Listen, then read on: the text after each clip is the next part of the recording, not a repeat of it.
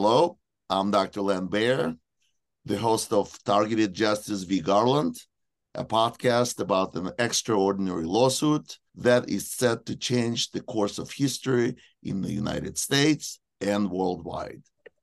We're going to do it by exposing and stopping the 21st century version of the Stasi regime that has been combined with advanced biosurveillance methods and the use of directed energy weapons, along with remote neural monitoring and torture-based psyops perpetrated against civilian population in the United States and all around the world.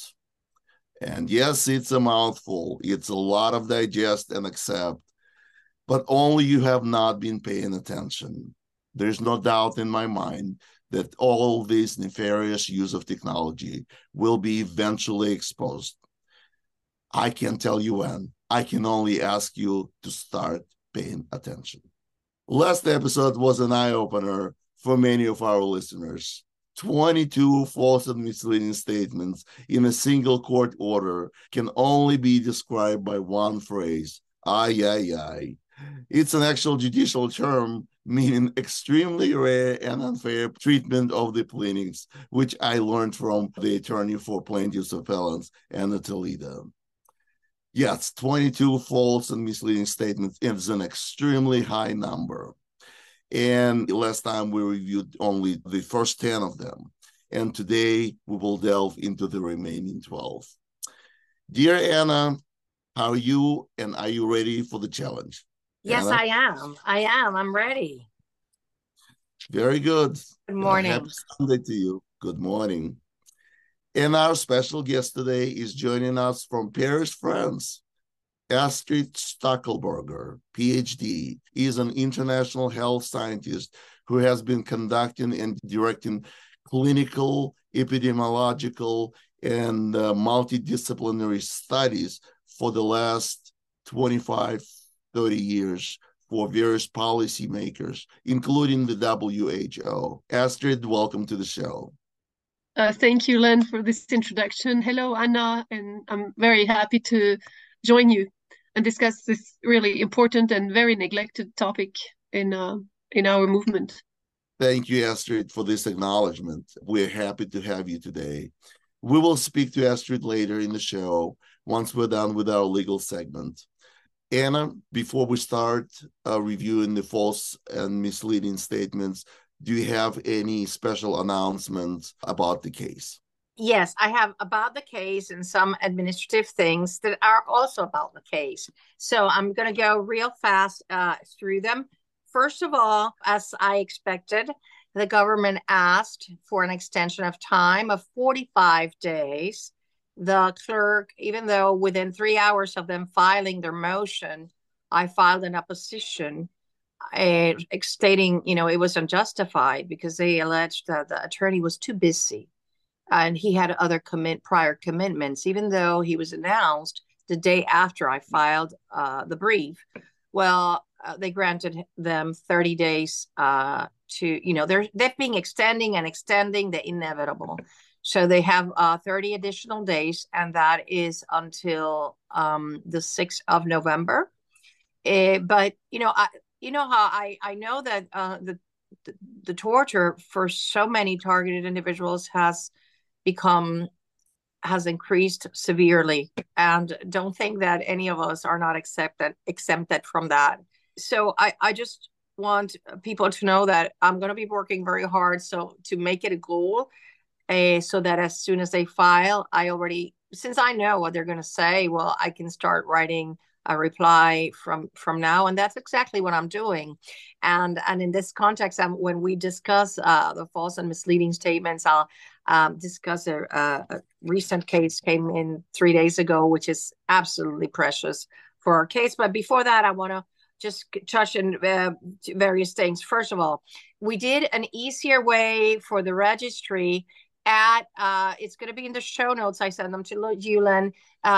Within the Targeted Justice page, it's called Lawsuit Register, and it's through Microsoft Forms. And since we know that the government criminals like to hack our information, what I am pleading everybody to do is do a cross check, which is send me personally an email to TJ Register. It's going to be in the show notes, to TJ Register, and also in the form, saying just a subject line. You don't have to write anything, or don't tell me, a whole story, because I'm not going to read it. Just say I registered, and I'll check that email is in the forms that we are collecting, because it is my belief that, because it happened with one of the TIs that wrote to me yesterday. She wrote to me and said, I already registered. And when I looked up in Microsoft Forms, her registry was not there. So we're going to, and so if you write to me to tjregister@proton.me, I will personally verify that the registration is in there. Second thing is that because of the extension of time, well, then we will probably, the date for the oral argument, if and when it's granted, I don't see why the court wouldn't grant it, because it's the first time any court in the United States would be ruling on this controversy, which is, how can you have innocent non-terrorists on a terrorist database?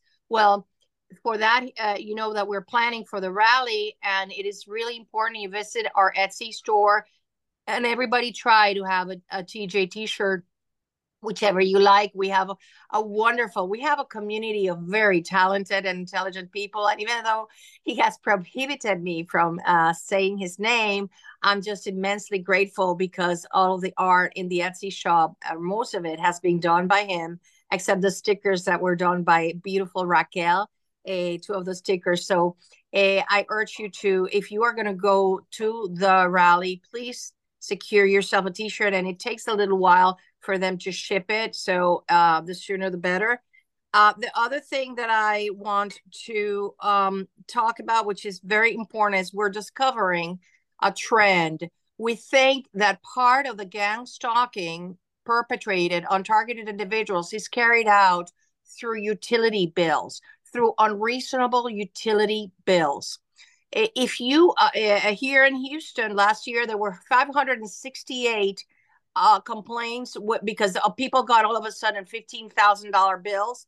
And we believe that it is one of the mechanisms the fusion centers of cities are using to target individuals. So if you have such a situation, please write to us at tjustice2@proton.me with a subject line utility, utility bill, right? It's usually the water bill, because without water we cannot live, and they threaten to shut it off. So you go into a payment plan, and it's all to drain your finances.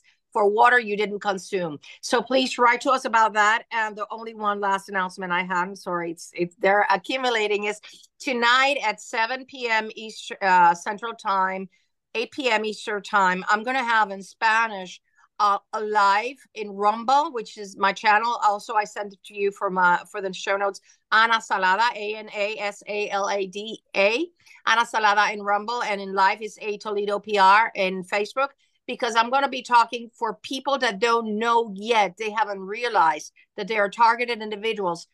5 of the 200 and something signs I have, if 5 of these occur to you in the past month, it's very likely you're a targeted individual. And excuse it, I'll do it in English later, but I have to do it in Spanish because there's so much people that are like me. I was in La La Land. Anyway, so that's all the announcements I had. Sorry for taking so long, but let's go on with your slides, Len. We're ready to continue our journey into false and misleading statements. Last time we reviewed 1 through 10, and today's part 2, statements 11 through 12. And we go right into number 11. Calvert and Stewart do not allege how they obtained this information, 2 of our plaintiffs. And you, Anna, you call it false. You said Calvert and Stewart submitted uncontested statements under penalty of perjury where they elaborated on their original allegations as to how they learned they were on TSDB. Please expand. Yeah, well, actually, in the amended complaint, it is explained. It's explained. Remember that the allegations of a complaint have to just give notice to the other part of the other party of the allegations. It doesn't have to go in detail as when you go in discovery. And even then, we explained in detail, both in the amended complaint and and elaborated in sworn statements submitted in support of the preliminary injunction, that plaintiff Calvert was on the floor. I mean, it doesn't get more detailed than that, with a blood clot, and the sheriffs came in and said, we're not going to let the ambulance people in here because we have to secure the area, because we were told a terrorist lived on the premises. That's on the complaint. And the same with Karen Stewart. It is alleged that she went to I think it's a Leon County sheriff's office, and a person there, the person that was in charge, looked at something like 12 to 20 folders and looked up her name and said, I cannot talk to you anymore. Those two are clear prima facie allegations that they know how they found out they were on the list. Okay, so that conclusion is clearly erroneous and does not take as true the well-pled facts of the complaint, which is the most important rule any court has to adhere to when deciding, ruling upon a motion to dismiss. You have to take as true the well-pled facts, and they are exceptionally well pled. It's not that I'm like, being gloating about it, but it's very true. They're just, without adjectives, just the facts stated there. Understood. Next to number 12, only Calvert and Stewart allege that their names are included on a blacklist. And you say, false. All plaintiffs alleged to be on the TSDB. I wish I had that sound for the false. Exactly. And so this gives me a total whiplash. So in the previous one, they said, well, they didn't really allege. And then in the next one, they said, really, just only Calvert and Stewart alleged. So what is going on? My head is spinning, and it's not from directed energy. Anna. Please explain. Well, this is false in so many ways, and I'll tell you why. Just like you said, oh, wait a minute, didn't they just say that they didn't allege it? That's one. The other thing is that pursuant to Fifth Circuit precedent, if one or two of the plaintiffs said the injury in fact established it, that plaintiff establishes it for the rest of the plaintiffs. And number three, I made a list of the paragraphs where each plaintiff specifically alleged, on information I believe, I am on that list. And why is it done that way? Because me, as an attorney, signing a pleading, I have to make sure that I am absolutely certain of what I sign. And so in this case, we know it is the theory of the plaintiffs. There is a correlation between illegally being included on this list, people that are not terrorists, and being targeted. So yeah, it's so erroneous in so many ways, and it even contradicts, like you say, its prior statement. So I don't get it. All right, number 13, the plaintiff's handling code terminology is drawn from a Baltimore Police Department document. And false, the handling code terminology comes from U.S. Department of Justice audit report. False.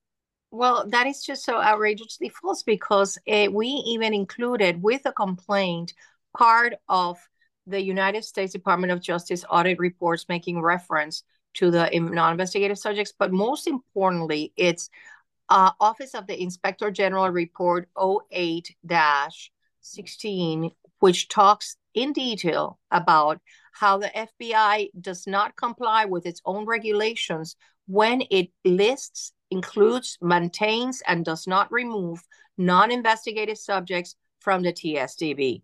So I couldn't have made that up, because the reason why it's in the Baltimore Police Department document is because it comes from the FBI. And the FBI gives police departments instructions throughout the nation to look around, do an investigation. Don't tell them they're on the list. but look around to see if you find something. That's why I tell all targeted individuals to be super extra cautious. Do not argue with police. Do not put yourself in a position where they can entrap you and fabricate cases against you. Okay, so that's their instruction. That's the FBI instruction.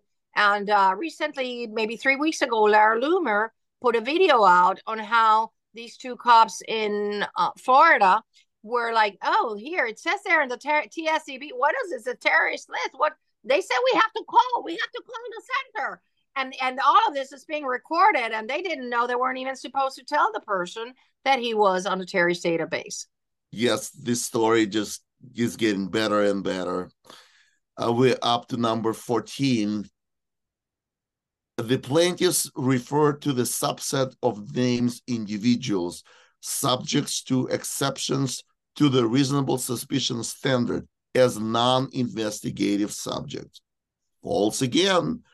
The term non-investigative subject, as you say, is contained in the same U.S. Department of Justice audit report of the terrorist screening centers, the same document. Yeah, we even included in the lawsuit, we included a graph about the handling codes. We included a graph that came from one of the audit reports directly. It's like cut and paste. Like most of the pleadings are cut and paste from those reports, from our news articles, from uncontroverted material, our uncontroverted material facts that come from uncontroverted documents.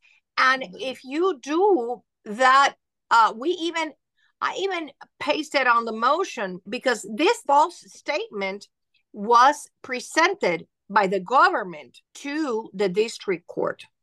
So the district court adopts this conclusion relying on the deceptive information that the government provided to the court. And the way you can confirm it is incorrect and it's not true is that if you do a Google search of non-investigative subjects, you get 22,000 hits in less than a second. I couldn't have made that term up. Plaintiffs couldn't have made that term up. It's contained in all of the audit reports of the Terrorist Screening Center.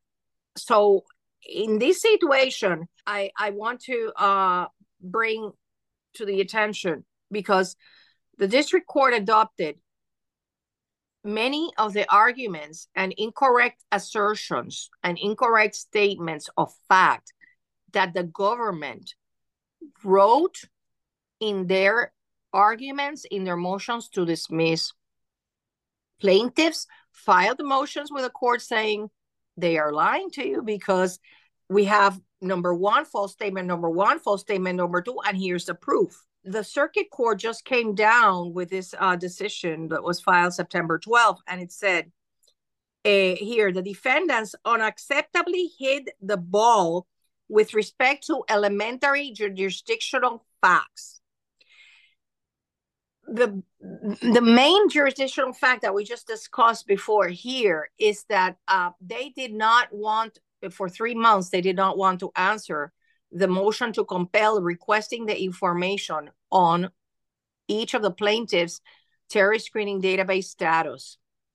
And the reason is, and that is an essential jurisdictional fact, even though we asked for it. Why?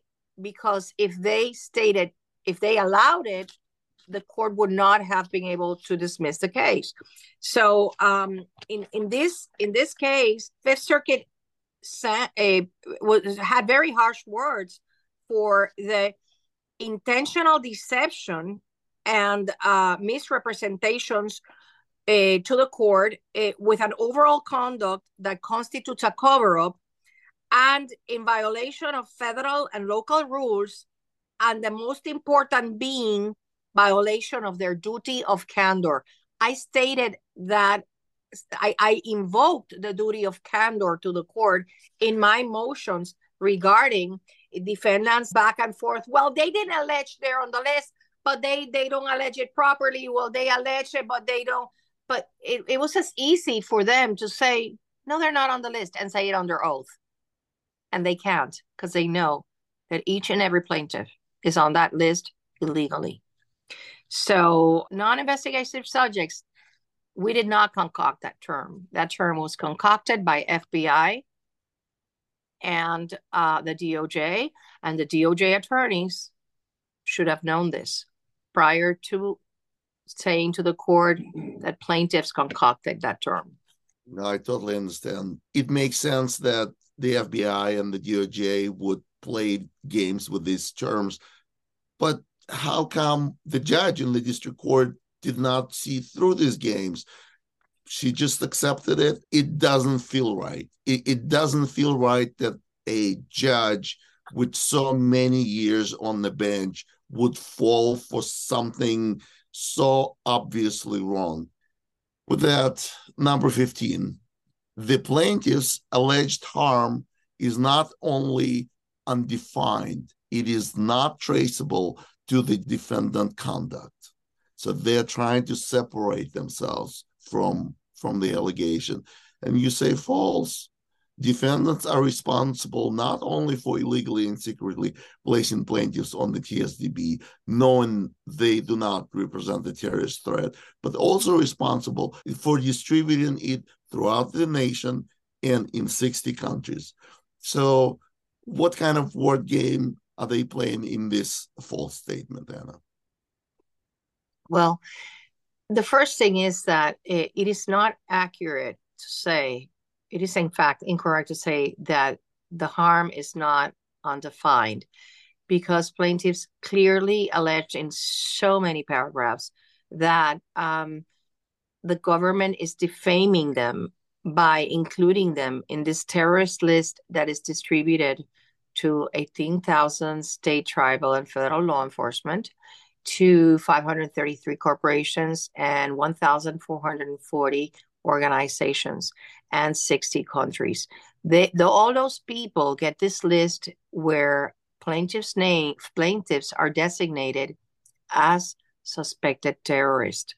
The Supreme Court already, this thing about this idea that their alleged harm is undefined. No, it is government defamation. There is nothing more atrocious than for the government to call an innocent person a suspected terrorist. It closes the doors on every realms of life, from like one of our plaintiffs almost dying because the ambulance almost didn't get him on time to the hospital because the sheriffs had to secure the area, to say other things that could also be life-saving, like, denying you the right, the opportunity, the service, basically, of sending money to a loved one through Western Union, because suspected terrorists are prohibited from doing that.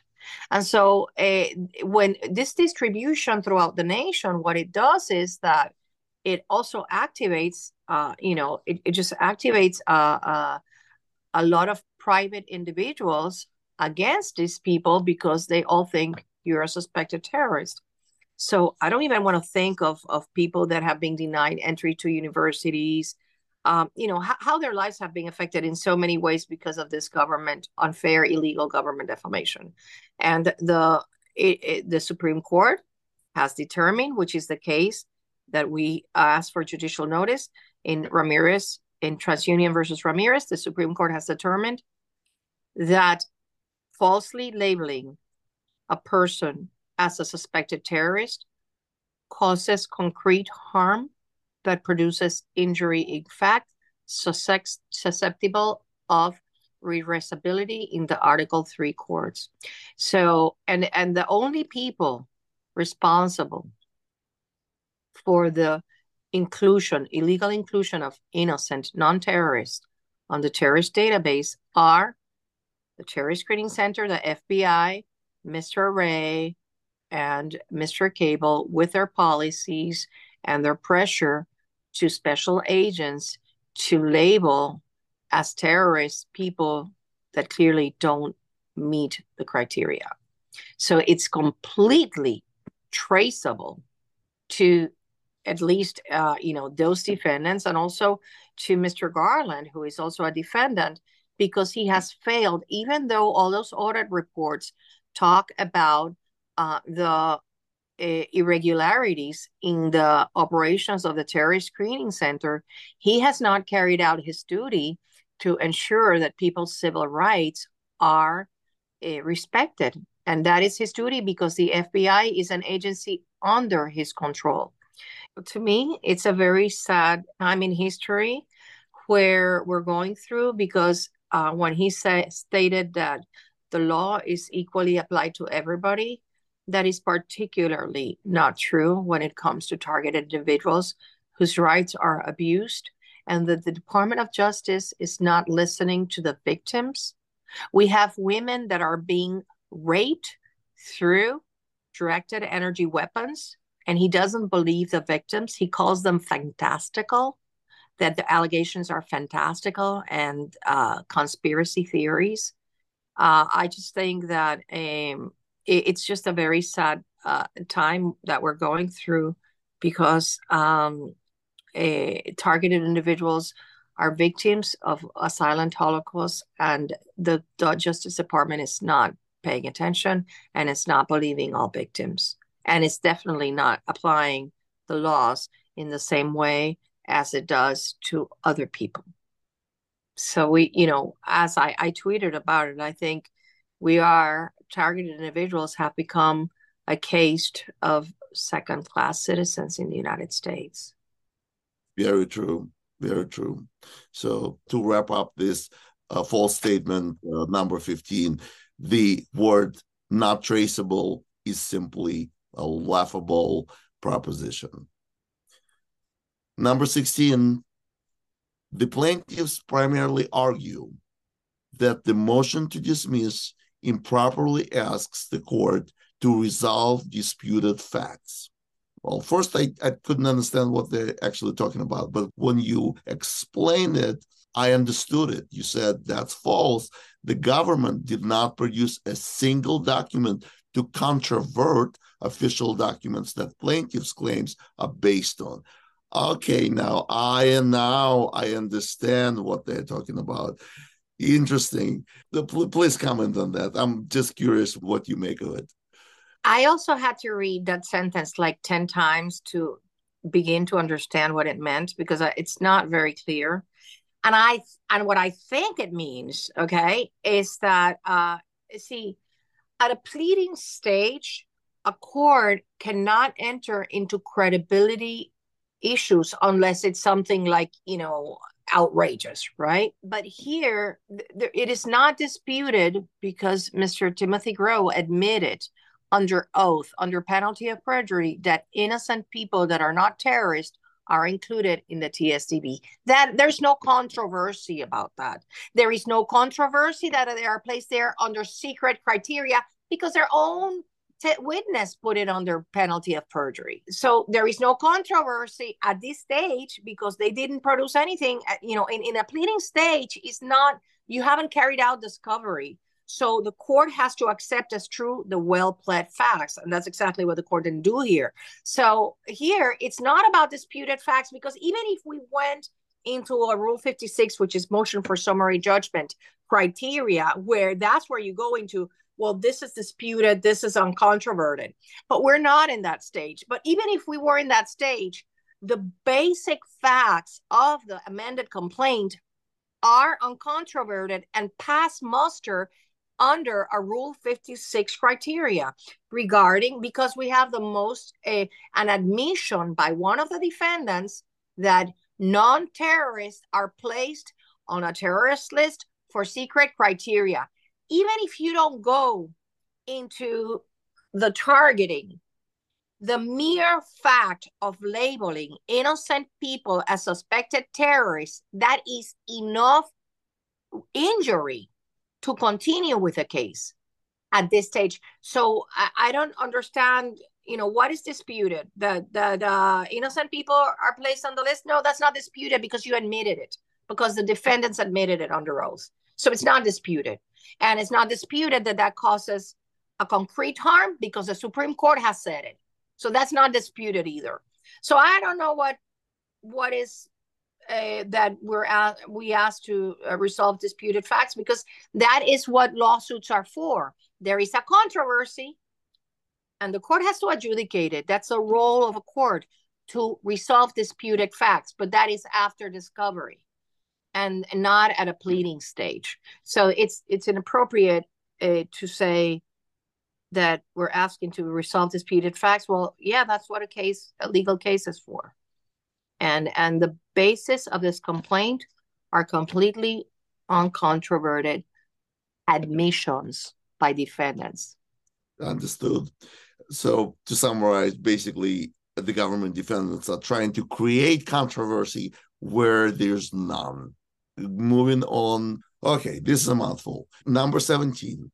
The plaintiffs acknowledge that the classification made by the relevant federal agencies, the DHS and the FBI, correspond neither with each other nor with those described by the Baltimore PD. And you respond, plaintiffs pleaded the well-documented conflicting versions of the categories in the TSDB to establish inconsistent actions by defendants exceeding the legal authority of the Executive Order number 6. So it's more of a misleading statement, as I understand, but a very interesting caveat here. Please explain it, Anna. Well, for me, what is strange is the word acknowledge, because it's not that we acknowledge, it's that we allege that they even don't make up their own minds, because one agency has one version of who goes into the list, the formal version published in Federal Register. The other agency has another version. Then the United States Department of Justice audit reports have another version. But here's where it gets where you realize that it's all, that the whole TSDB contraption is a farce. Mr. Gross said, oh, we have people there for immigration and screening purposes, right? But when you look at the audit reports of the Terrorist Screening Center, they don't mention those purposes. They don't mention the secret criteria. Nowhere in those audit reports do they say, oh, also, and handling code X, that is really not terrorists, but people that are there for immigration purposes. So the diverse versions, yeah, there is controversy about the diverse versions, and that's precisely what makes it illegal, because there should be uniformity, because the executive order only authorized for known and suspected terrorists and nobody else, and not people, like if you read those categories, people that have a similar name or people that were rejected, or it's just some very strange and weird criteria that is not what it's supposed to be for known and suspected terrorists. So it's not that we acknowledge, it's that we allege the disparity and say, this is not right, this is not legal, this is another indication that there is something really wrong with this list. So it's not an acknowledgement, it's an allegation. We're up to number 18. The plaintiff's alleged harm is not only undefined, it is not traceable to the defendant's conduct, and the allegations that the contents of the blacklist have been disclosed to others do not sufficiently plead the plaintiff suffered a cognizable injury in fact.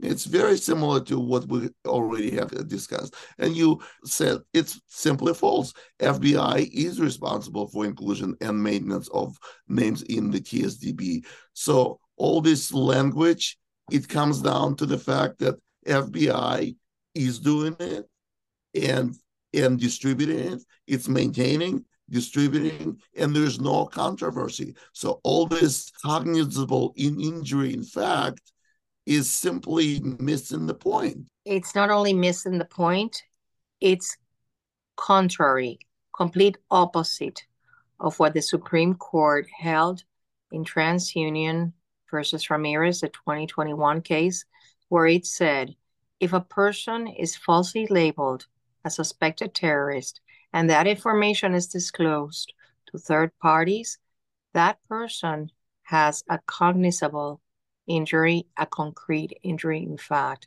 So that statement is an incorrect conclusion in all of the statements it contains, particularly that do not sufficiently plead suffering injury in fact, because all the plaintiffs alleged how they are included in this list labeled as terrorist, and this is distributed throughout the nation and throughout 60 countries. Everywhere they go, the label suspected terrorist follows them. So that is completely inaccurate also. Okay, we are going forward.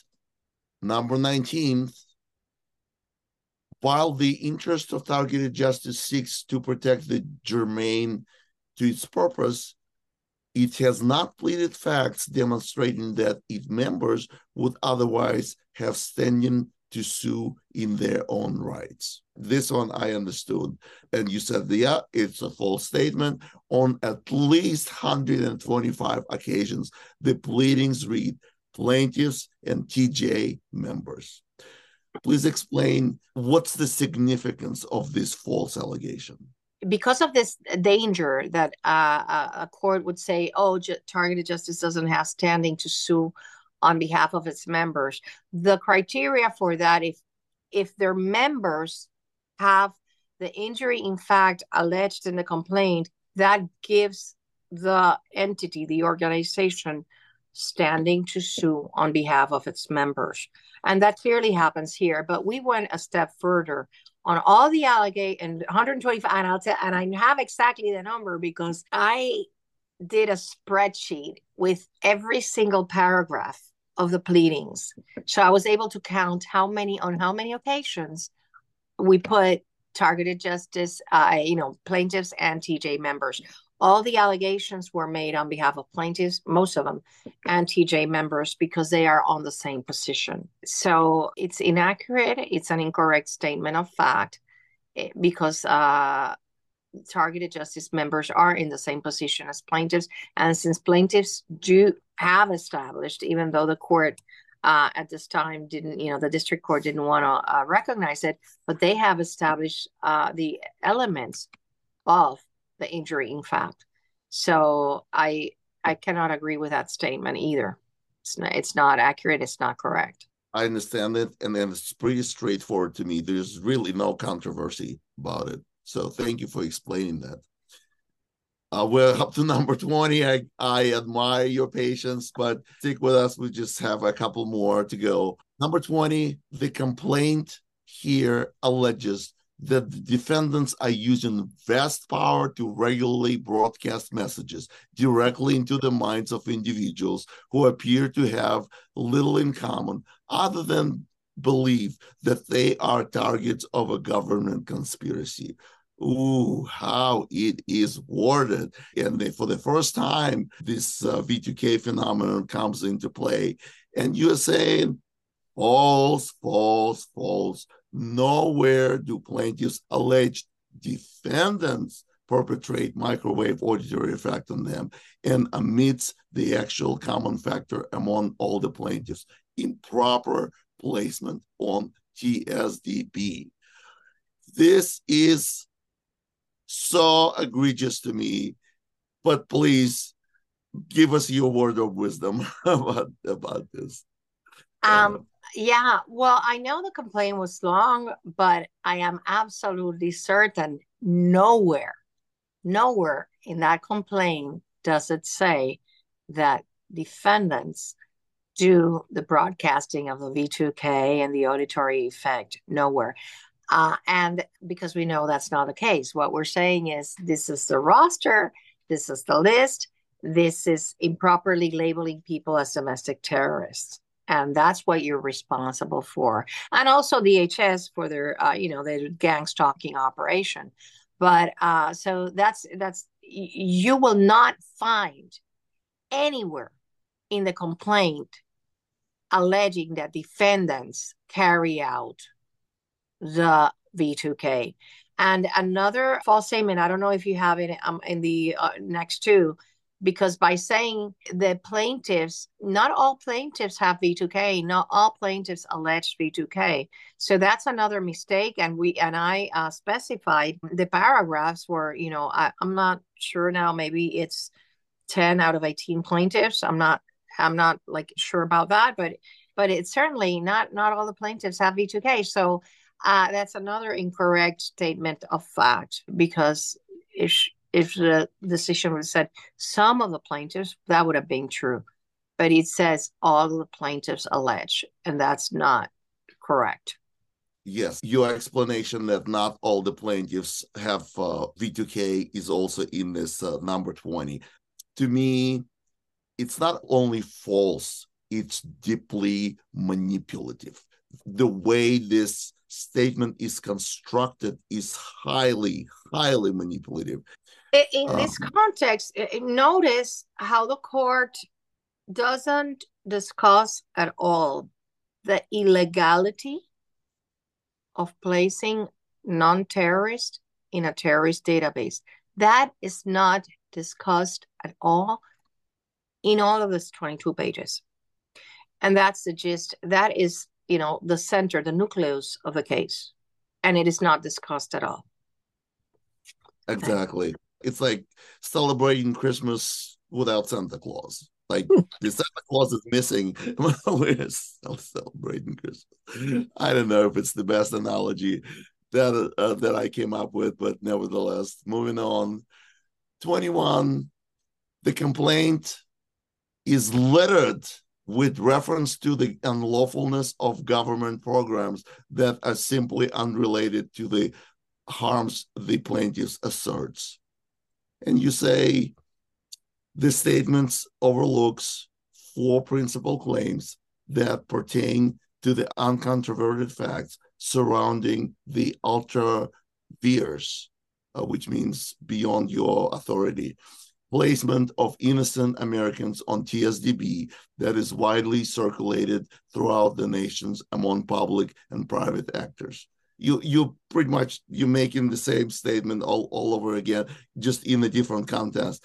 But what jumped at me in this statement, the word litter, that's not the word you use in the judicial context.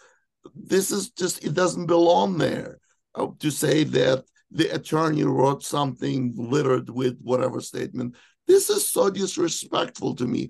And I don't know, am I reading? This is my personal impression. It might not be yours, but this is, the impression matters. And that's the impression I'm getting from it. Anna, please explain. For me, it's very disrespectful because the court is concluding that I wrote garbage. And that is very disrespectful. I had never been, received any such decision saying that the pleadings are garbage. So that's,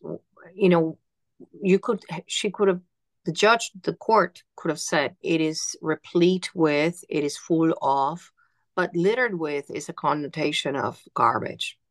And every single pleading there is there for a reason, and it was very well thought. And it's, it was so complete. It was just factual. I tried as much as possible to not even include adjectives, because when you write legal documents, you try to get the reader to reach its own conclusions, not you try to put in there, like this is heinous, but in the factual allegations. So for me, it's not correct, but more than not correct. I think it's disrespectful. And we have already talked about, there are concrete harms of the plaintiffs. Even if you do not go into the targeting aspect of it, the Supreme Court has decided, and the district court is bound by the Supreme Court's decision. Supreme Court has decided that falsely labeling somebody as a suspected terrorist constitute concrete harm susceptible of redress in an Article 3 court. So for all those reasons, that paragraph is, that statement is inaccurate and it's false, because they did allege harms that are related to being illegally placed on that list. I mean, it's a direct correlation. I don't understand. Well, I do understand, and it is because there is no discussion of the illegality of falsely labeling innocent people as suspected terrorists. That is completely missing from the decision. Yes, Anna, thank you for this explanation. I take offense at the language.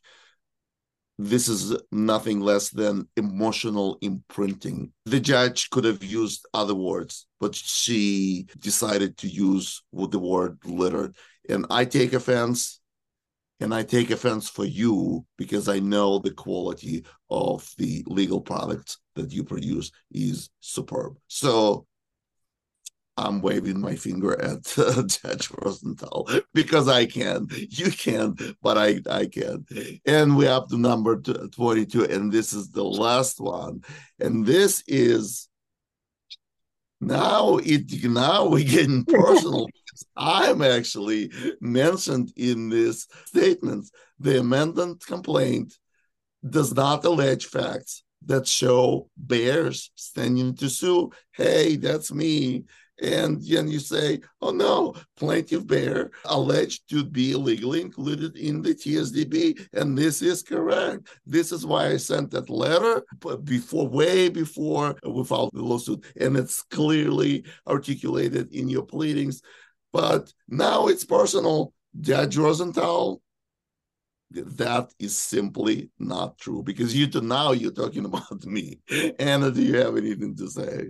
Well, like we said there, every single plaintiff alleged that they were illegally included in the TSDB and that they're not suspected terrorists to be included there. But I think the reason why you were included as the last, thought there is because it is an uncontroverted fact, admitted, concluded, and you know more than me about this language, but that Havana, first of all, that you have been diagnosed with Havana syndrome, you have a formal diagnosis, and number two, that the National Academies of Science and Engineering have concluded that the only cause of Havana syndrome is post-microwaves, right? So you did plead a prima facie case that you are being attacked with these directed energy weapons. And even though, we did not allege that it was those defendants, it is as a result of defendants' actions. I think that you just are particularly a threat because of your credibility and because you're so documented, your case is so documented, and they just wanted to throw that in there. But certainly you did allege that you were incorrectly placed on the TSDB. And pursuant to TransUnion versus Ramirez, you have a concrete harm because every day the FBI distributes the terrorist screening database with every targeted individual's name on it, labeling them as a suspected terrorist. So yeah, you did allege harm. Oh, yes, I certainly did. And I'm honored to be singled out to be a target of these allegations. I'm honored to be a part of this fight. I take it personally, and I understand how many lives depend on the outcome of this case, just like you, Anna. We take it personally. And, I'll say in rain or shine, unless we're incapacitated, we will be here every Sunday. I would like to finish with a couple of lines from your legal brief. This is not an exhaustive list of conclusions or facts contained in the district court's decision. It only contains the most salient ones that warrants reversal. Thank you, Anna. Yeah, well, I wasn't going to nitpick on things that were incorrect, but not really, that important because it's cumulative. The thing is, it's cumulative, the language. It's like when defendants first went to the court and said, this is fantastical. This is, which is partly what the court adopted, right? it was hate speech. And I denounced it as such in the pleadings. I said, the defendants are supposed to believe the victims, and the way they're characterizing their pleadings it constitutes hate speech. So they toned it down a little bit, but the court adopted it, and that's just not right, because the entire tone of the decision is in my perception is not respectful of plaintiff's claims. And that's what, one of the things that we're going to ask the Fifth Circuit, is to order defendants to abstain from this conduct, because it is an obstacle to the truth finding process that it's supposed to happen in a court of law. So we're going to get to that. That's part of the arguments we're going to bring before the court. Yes, we will. Thank you for your patience. This concludes 22 false and misleading statements, and we are done with our legal segment. It means that we can move on and speak to our special guest, Dr. Astrid Stackelberger. Here's Dr. Stackelberger's website, where you can find a lot of information about this remarkable woman that we will be talking to. She's a scientist, she's an author, she's a public speaker, she's an international health expert. And instead of me reading her resume, I would like hear from Astrid herself about your journey, about the issues that you're working on, about your projects. Welcome to the show again.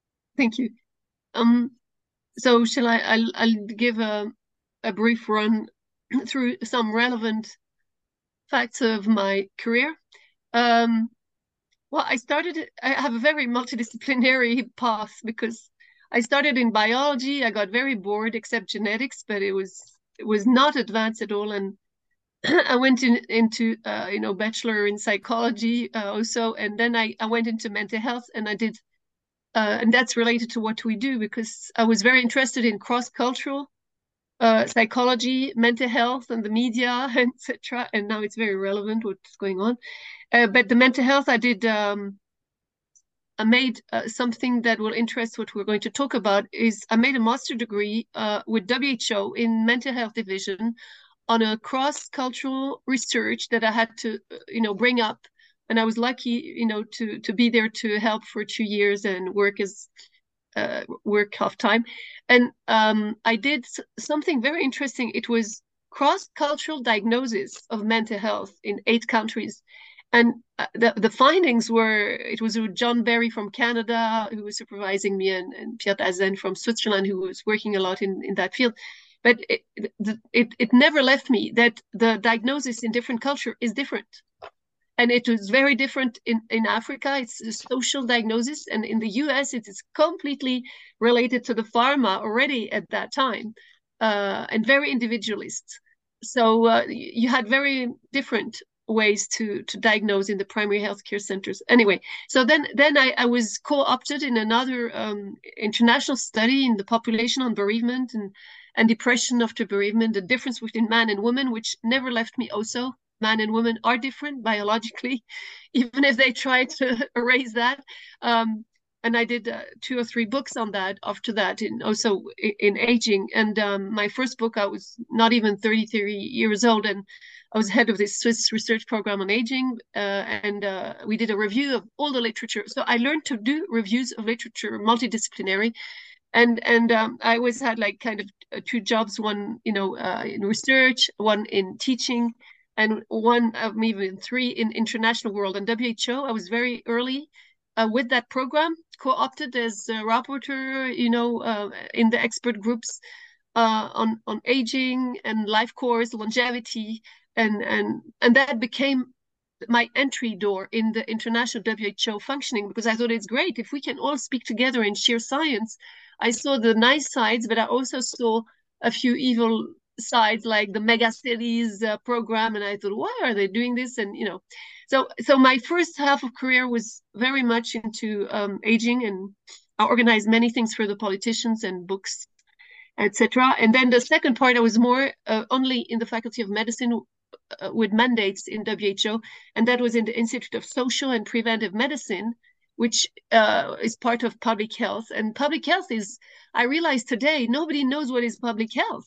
It's like they made this big cloud called public health, but it's fascinating because it's health related to everything possible, which could be a factor, cofactor in the environment, in the home, in the food, in the water, in your subjective and emotion. Everything can be a cofactor or a factor of health or disease. And that's in general, it's not just mental, it's physical, it can be metabolic, or depression can be metabolic. It's not always a mental health. In our cases now, it is a radiation that is induced in a biocode, even we could go to that. And anyway, so you see that all my research came more and more into anti-aging and innovation, because the more you get old, the more you get innovation, you get spare parts, you get technology. And I was in a lot of ethical institutes, like Nottingham. No, there's one in I can never remember the name, in in Germany, that's very important on ethics and technology. And I presented my research, and they were shocked. They said, "Oh, what you're saying is really bad. It's böse." And I said, "No, I'm not for transhumanism, but for aging, it can, help your hip. This technology can be excellent in with ear aids, even bionic eyes." And things. But what was alarming already then is that we went from mechanical prosthesis to a new generation of prosthesis in titan, and then it was electrically monitored outside to see if the graft had taken or if there was a problem. So the doctor or you as a patient had a direct impact, or no, a direct monitoring, a bit like the Apple Watch that came also later, on your body. And I thought that's alarming, because I mean people can hack your knee, basically. So more and more the research came with innovation, advanced innovation with the EU in expert groups, and where I noticed that everything was going into technology, smart cities, and the fact that the systems were becoming more and more. And I had to evaluate with engineers and technicians and also commercials, industrials, if the research project was of value, multidisciplinary. And what worried me is that in the last 5 years, it became more and more the systems of systems, that everything was monitored. Like the last one was a toothbrush that was a e-toothbrush, that a new generation, the toothbrush was connected to the dentist through company, and the old person could brush her teeth, but you could also have a ring bell or a light that could say, "You have not brushed your teeth." And it became orange if you hadn't done it for 2 days, and red then after. That was already what they're getting into the lives of people. But one other step was that the toothbrush had a camera and could take pictures of the mouth and send it to the dentist. And there's only one step from that to take the saliva and the DNA and send it through Wi-Fi, because that's possible now. You see, that's why I'm very at ease to talk of technology, because I know very well what is already in the research pipeline and is already done. The e-mirror that analyzes Alzheimer's disease person, and can, the toilet, you can analyze your biomaterial, the organ on the chip. That was with the Austrian government. I was in that group. And I was fascinated by it. It was a lot of work. We always have 10, 20 projects, but more and more it became big projects with a political and ethical implication. And I was always the guardian of ethics. I even participated in a booklet you can find on one of the websites. And I was very strict. I said the data cannot get out of privacy. And it's very dangerous. Once it gets out of your home, it can go to some other company. And the engineers said, yes, it's true. We need to do what's the name? It's a closed circuit of internet. There is a name for that. It will come back, and it is outside of Microsoft, outside of everything. And even then, it's not sure it's secure. So yeah, so I kept on also working with WHO, and the last one was on innovation in 2017, where I had to help to wrap up all some innovation system, how to change policymakers with innovation. But I just have to say that the epidemic, and why I'm called the WHO whistleblower, is that I was contracted with the university and the WHO, but WHO contracted me to teach with Georgetown, Pretoria, but I had the biggest chunk, emergency management, communication, and case studies, typology. And so I was right there. I knew already of, a lot of people in WHO, so it was very easy for me to organize that. And it went on for 3 years. Fascinating. I met the top, for example, top expert in Ebola. And he told me, for those who listen, because they're preparing Ebola, for example, he said, I was doing a typology on Marburg disease and Ebola, and he said, Astrid, this is the least contagious of all. It's very easy to monitor Ebola because the person has to be very, very sick. His fluids has to be shared. So it's either at the deathbed, either in the cemetery or, in the coffin, that people can contract it. So everything that will go on is total crap. It's not possible.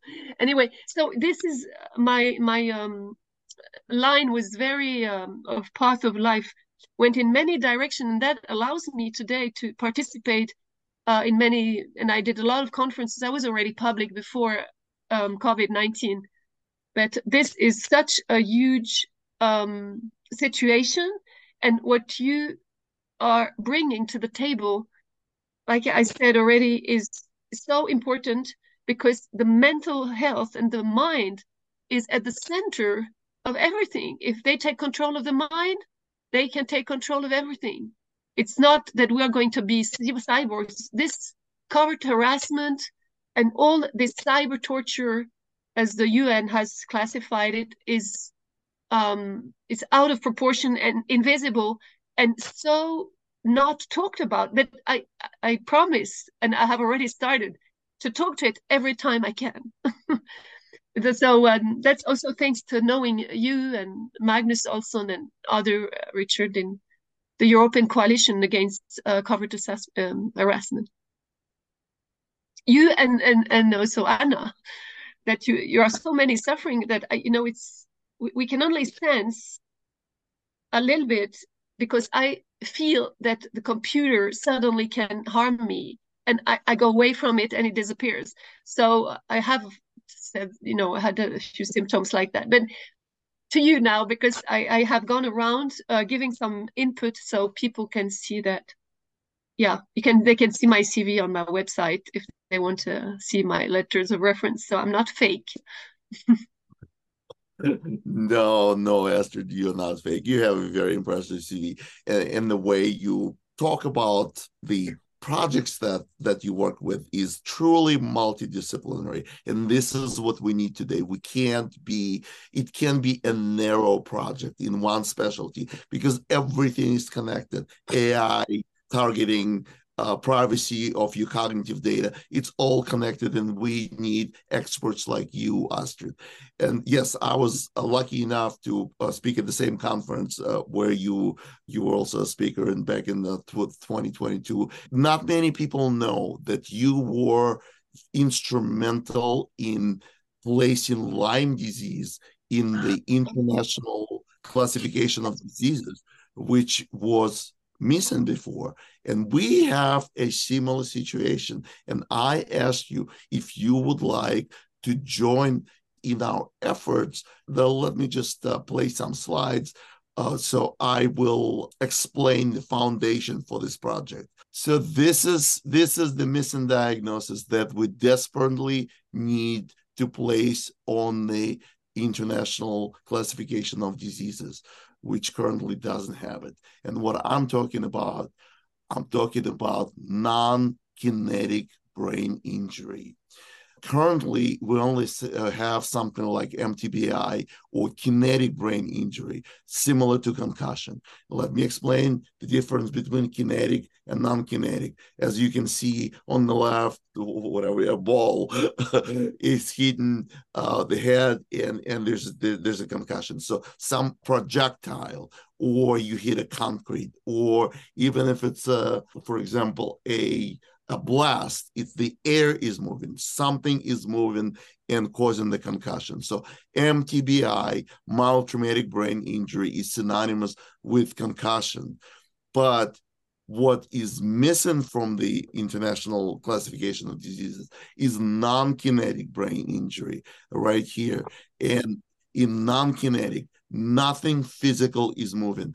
Only the energy is moving. And this is what so-called Havana syndrome is. And there's a lot of confusion about how to diagnose, who can diagnose it. And we need to bring it by placing it in the classification. And this is the project I think is for you. Basically, what's happening is that the doctors today can diagnose patients with complications of NKTB, the non-kinetic brain injury, such as vestibular damage. You can go to Dr. Hoffa in Miami. He can diagnose you with vestibular damage due to directed energy exposure. The work at UPenn, University of Pennsylvania, they detected white tract connectivity changes using this method, diffusion tensor imaging, MRI. You can detect neurocognitive changes. I went through a neurocognitive panel, and they said that I basically have a premorbid cognitive changes. They can be diagnosed. You can detect biomarkers of blood-brain barrier permeability, just like with concussion. You can diagnose disruption in neural networks. One of the methods can be used for that is called quantitative EEG.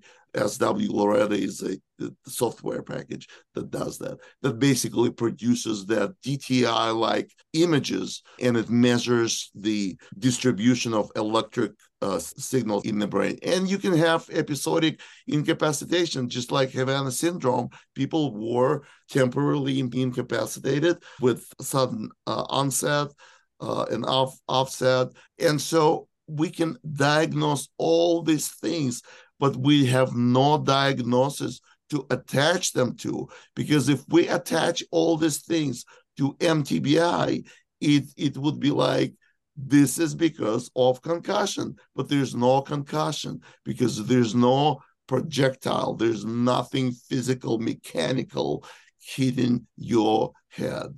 And so what's also interesting, it's one of those rare situations when in the military medicine, this diagnosis actually exists, and it's called unconventionally acquired brain injury. And it is explained to be due to intentional use of directed energy. But when you read this article in the military medicine, it is unbelievable. They present you with two scenarios when they diagnose you with UBI. If source is unknown, but most likely is due to directed energy, this should be recognized as a gross violation of Geneva Convention and every human right. So it is basically a public safety issue. And then there's a second scenario for the same diagnosis. Let's say source is unknown, but classified. In this case, the main concern of the authors is that any information related to the issue of national security should be kept out of the inquiry of academic and civilian scientists, as well as medical practitioners. They're talking about you, Astrid. They want to hide this public safety issue from you, and we're not going to have it. This is why I asked you to be a part of this project and to finally end this confusion, because this diagnosis, the non-kinetic brain injury diagnosis, will put an end to all this confusion, whether it's a Havana syndrome, whether it's a Havana cohort of Havana syndrome. where there's anomalous health incident. This is what the government language that they want us to use is anomalous health incidents, which is kind of laughable because it's just an event.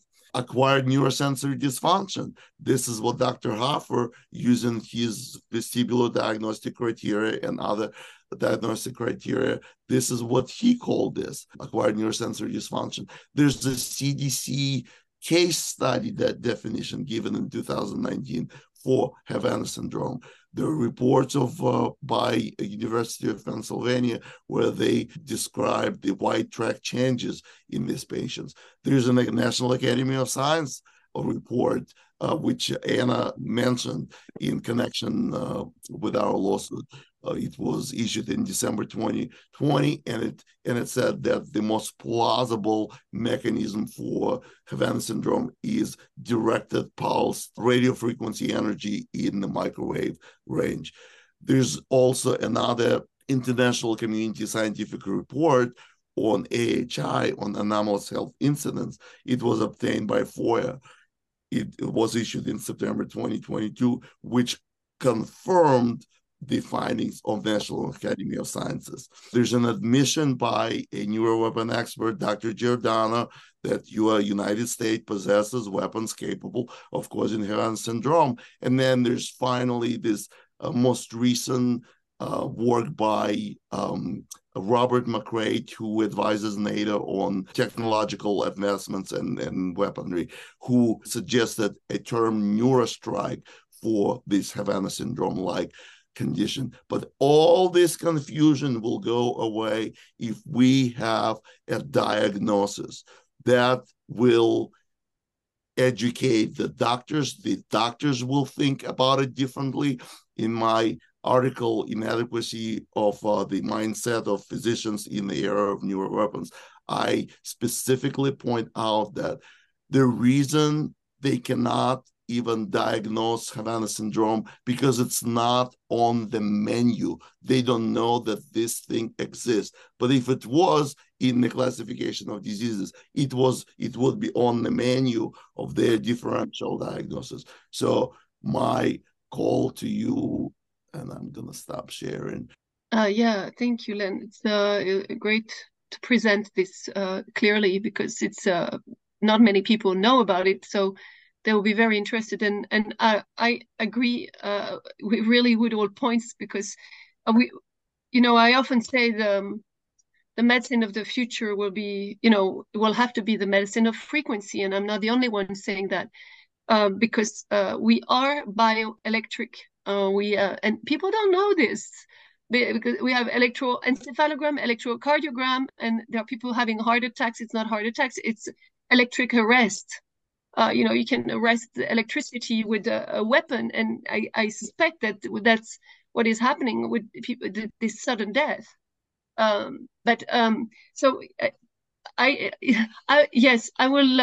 I really would like, and I will agree to contribute. According to the time I have and my experience, I will go and get those who have participated in the group. What we had with Lyme disease is that there was a very interesting group of experts, from doctors to pharmacists who are victims themselves, to a veterinarian, because Lyme disease is also about animals, and to people like me who can go to the UN, and they've spotted me out. There's even, she's called Lucie Taillé. She's from Florida. She was working at one point in the UN, and she has Lyme disease herself. So she was very motivated to find that, because she was hurt. She was hurt. Yeah, I don't know how to say. She was sick every now and then, and everybody had different experiences, and it was a bit like you described.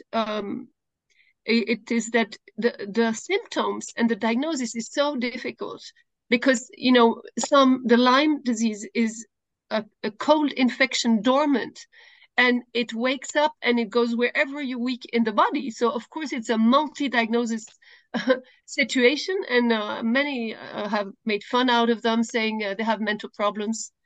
No, they really are suffering, and So it was a very, very good group. And the UN surely helped because we went to see, I know the Office of High Commissioner, I know WHO and the UN rapporteur. So the UN rapporteur on mental health and one on physical activity, we went to see the one on mental health, and he described very much the children, that we had evidence of the children. So that was very good. And then I brought them to the WHO, and we went to the mental health department because nobody else I could see in that whole organization that would take care of that, because infectious disease was, only on the big things, and they did not. And Professor Perron, who is a French head of infectious disease in France, he wrote a book on the truth on Lyme, but he romancized it because it is so huge, the truth around Lyme disease. He told me it is a weapon. It has been developed in the Second World War, First World War, and they have spread it all over Vermont. I think there was a plant in Vermont, that spread it to, etc. So the whole story was clear that, of course, it's perfect for the pharma. You have a chronic disease and you die slowly. That's the best business. So it was a very important step, and we used all the instruments in WHO and in the UN and from the rapporteur to give credit to the cause. But we wrote a big booklet that I can give to you. It's free. You can post it all together, where everybody put its. One person really wrote it, but then we put all our pieces on the document. So it was a big document, and we deposited to the head of the WHO. At the moment, we have a dictator at the head of WHO who has not been elected normally. It's the private sector, so it will be a bit difficult. But what I can say is that you have already a text in the United Nations, because Niels Melzer, who is a Swiss, and I met him, and he is, special rapporteur. You have independent expert reports, and you have special rapporteur. They are mandated by the Office of High Commissioner on different topic, and he was on the topic of torture and other cruel, inhuman, degrading treatment or punishment.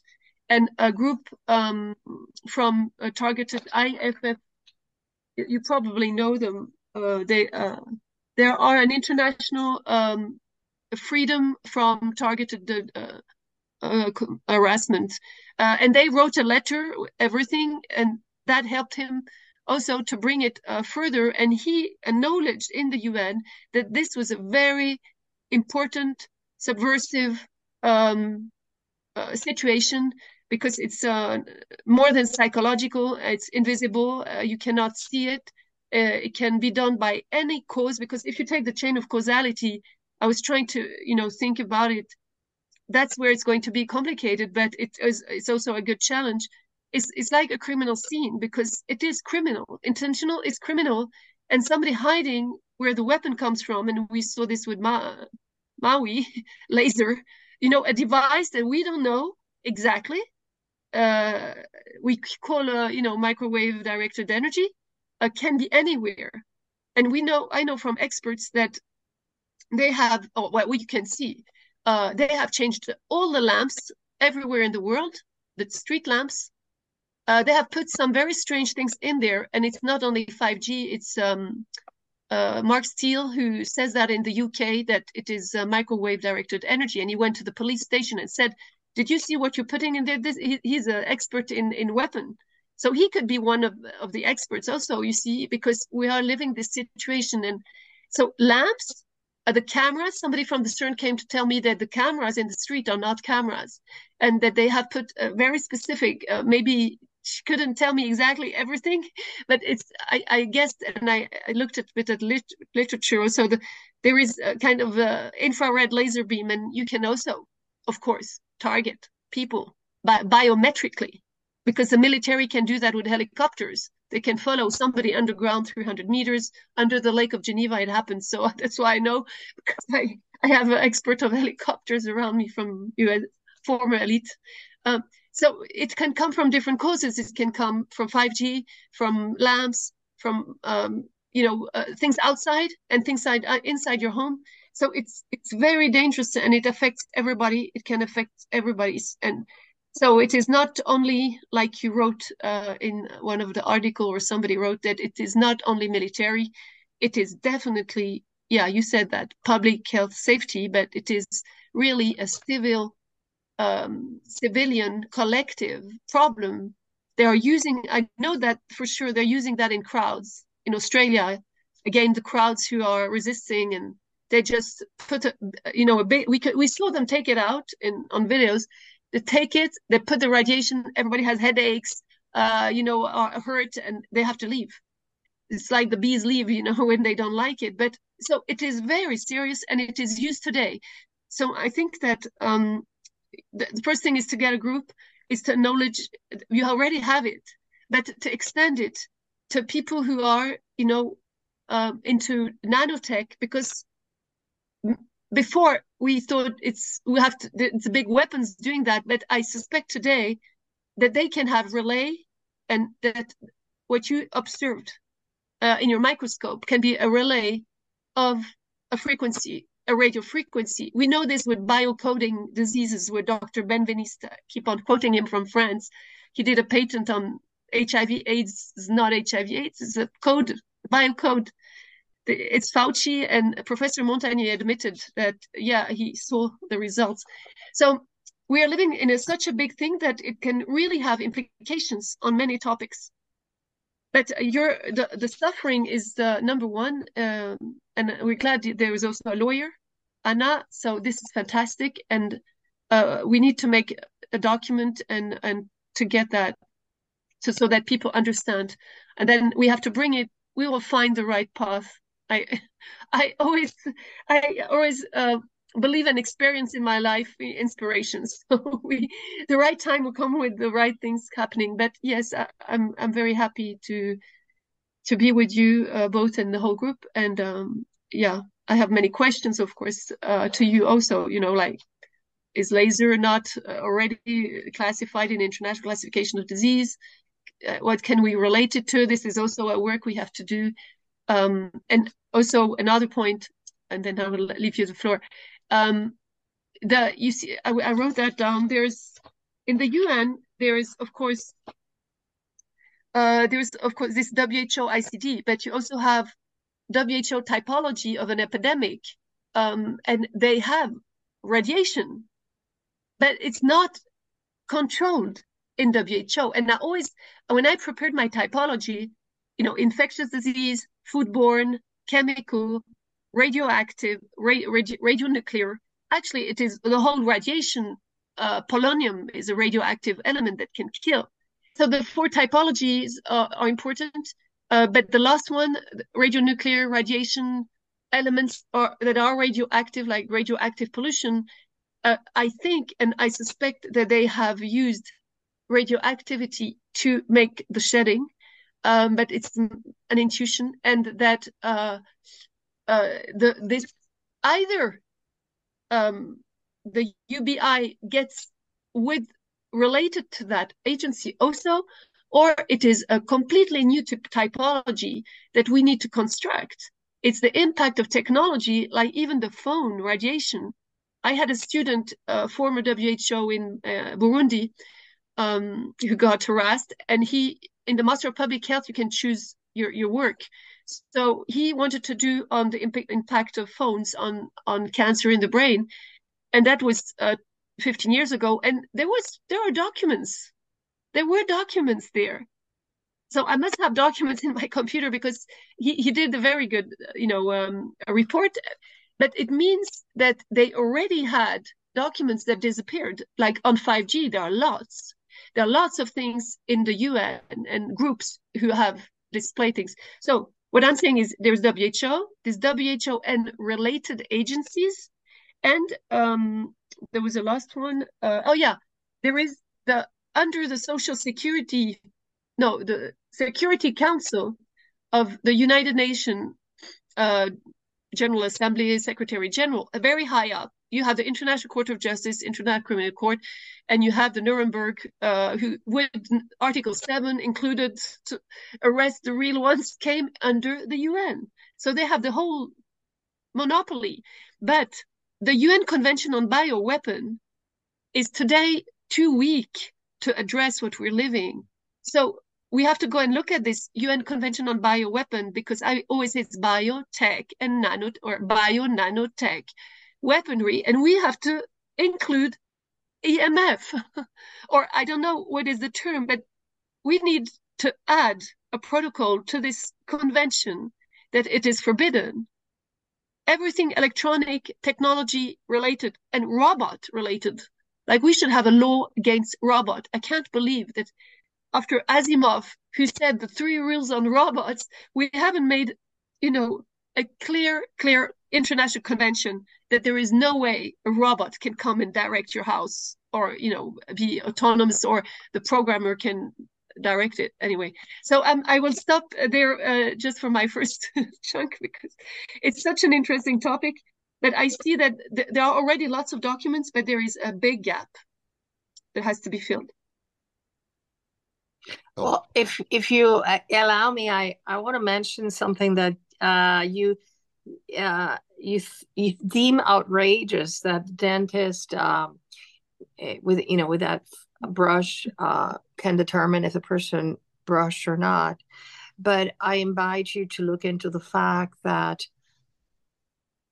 hundreds, well, probably thousands, not hundreds of thousands, but thousands of people, including me, have what is called an illegal wireless area body network, because doctors have implanted those illegal chips throughout our bodies with the purpose of controlling thought, body, the organs, and ultimately destroying it. And many of us are undergoing that battle every day.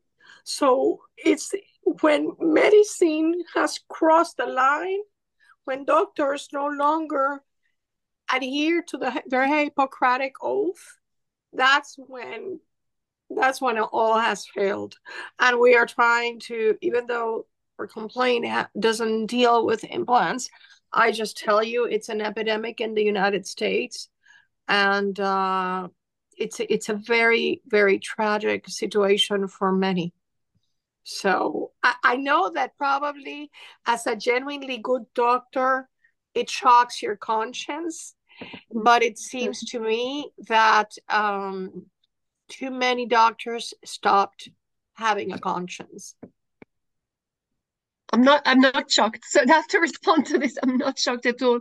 And I know that a lot of US military, but all over the world, are chipped already, and they have PTSD heavy. And so I think we can deactivate that. But I let Len. Astrid and Anna, very, very good points.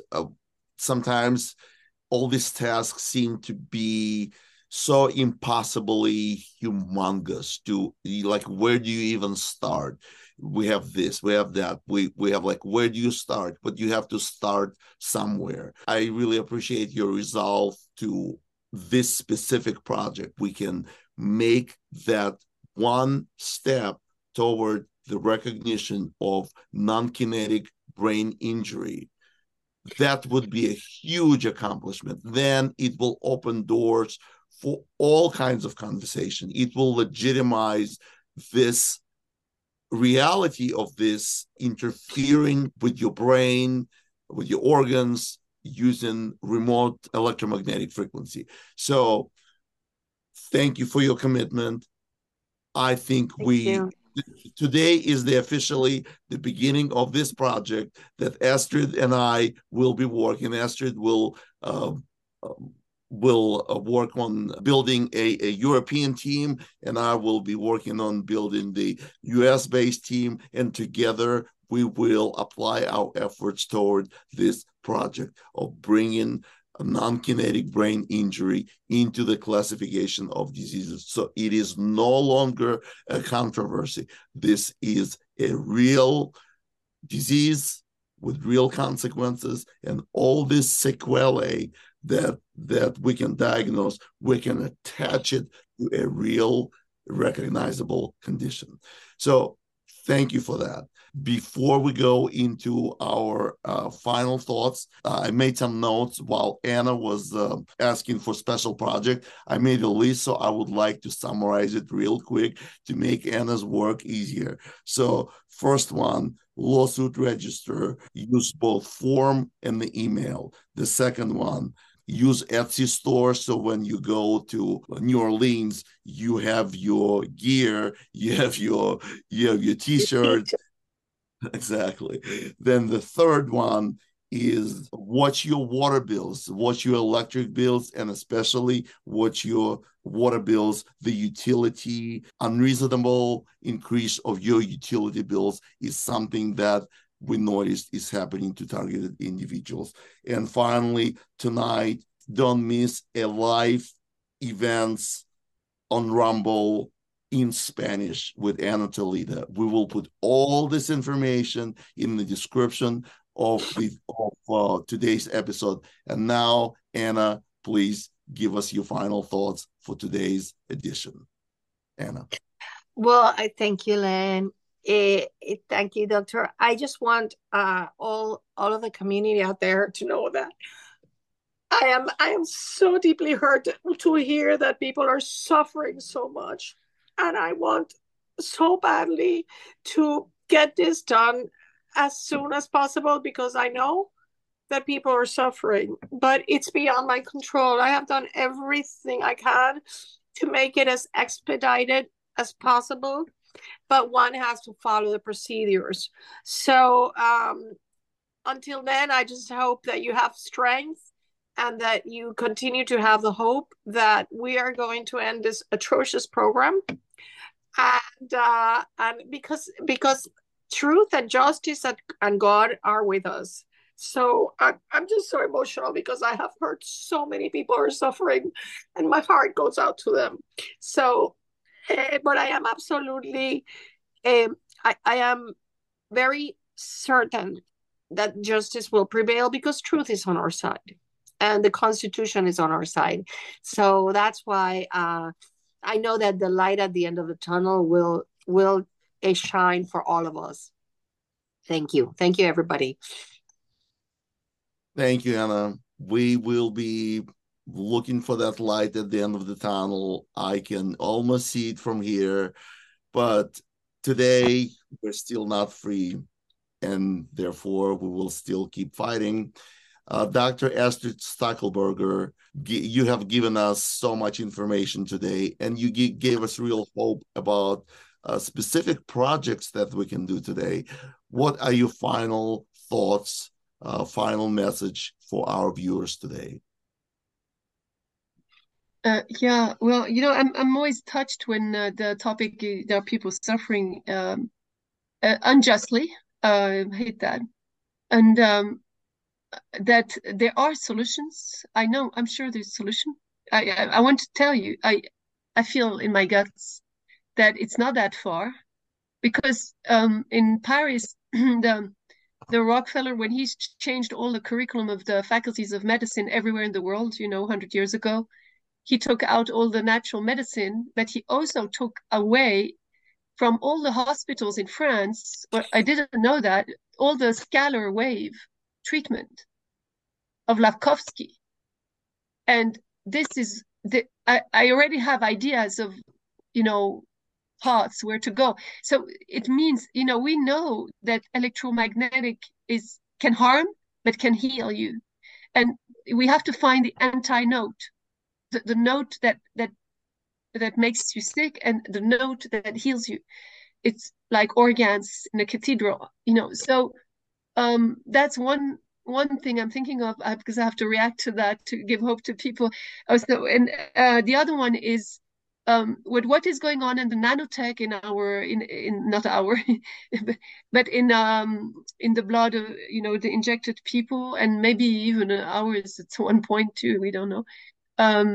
If there is really something strange and sick, what Ricardo Delgado from the Quinta Columna says, you have an RFID in your body the first thing to do is to eat a lot of glutathione and zinc, or dioxide, chlorine dioxide. I never know. Do you see the chlorine? Yeah, chlorine dioxide. Yeah, and this can already maybe stop it. But what I'm thinking of as a device, the clinics have, it's one of the way I prove we are electromagnetic, is they have scanners, but they have scanners that are electromagnetic. And if they have already the magnetic for diagnosing, they have the magnetic for healing. So some people, Dr. Ariana Love had a very strange intoxication. She was really like something creepy going in her, eating her arm. And there are two magnets. Apparently, the idea of having a magnet, not scalar waves, maybe magnet, but there is something to do to deactivate the chip, to deactivate the robot dog. You see, we don't know, because we have to think out of the box, and we need engineers and we need people who think with us. But I see already a lot of solution, and I will do what I can. I'm very overwhelmed with a lot of things, but I will do my best. And I'm sure that with the help of everybody and everybody collaborating, it's a collective project. It's really is. And now we need you. So, and I think a good idea is to start, doing kind of a booklet of, maybe you have already books, but or a PowerPoint like you did, and to do a little bit of the strategy, and then when things calm down, because we're going through pretty difficult times now. They're announcing that FEMA is going to make alert broadcasting this, call on the 4th of October or 11th of October. Todd Callender even found it in the texts, and that they're going to try lockdown in November, which it seems very, very possible. I always said they're going to do more and more, and they're going to invent one thing, and it is nothing. Their algorithm is, we create rumor, we create fear, and we get the response, and we're forcing it to all with big lies, and people rush into it. But what is worrying is they're trying to get children. And in Norway, they have already made it obligatory to vaccinate children up to 15. They want the children and the babies. And in Australia also, they're forcing some of the areas. You have to be really careful. But careful with children, because they're trying to also change their minds and becoming transgender, and they're trying to change even the heads of the banks and the heads of military are changing sex now. I think it's the voice in the skull, and it's also the mind program. I mean, my dad, who is military, he would get crazy to see that. But anyway, we're going through tough times, but there are really solutions. Really, I'm absolutely sure. So yes, I'm with you. You're not alone, and I'll do my best to get, the right humanitarian people. Thank you, Dr. Stackelberger. I'm with you. Let's roll up our sleeves and get to work. And Okay. As for me, I am officially obligated to call this episode False and Misleading Statements Part 2. Otherwise, our viewers would be looking for the continuation of Part 1. So there, we accomplished this goal. But you know me, I'm always seeing things in my own light. And to me, this is also an episode about things that are missing. First, we're missing the integrity from the district court judge in Houston, who let forgo the integrity when treating our case. Neutrality, impartiality, and fair treatment was nowhere to be found in her order. Second, we're missing the diagnosis of the non-kinetic brain injury. Having this diagnosis in the International Classification of Diseases would set things straight and end all the confusion associated with this placeholder that we've been using, colloquially called Havana syndrome. But it's just confusing. This is not how we should be talking about it. And finally, we are missing basic human empathy from the people who are perpetrating the targeting program. and the part, especially the part related to the use of directed energy against civilian. This is not about me, but I know the level of brutality and simply animalistic torture that this can be escalated to. So we need to find all these missing things, missing integrity, missing diagnosis, and missing empathy. For as long as my brain can produce cohesive sentences and my vocal cords can produce discernible words, I'll be here making noises every Sunday, rain or shine.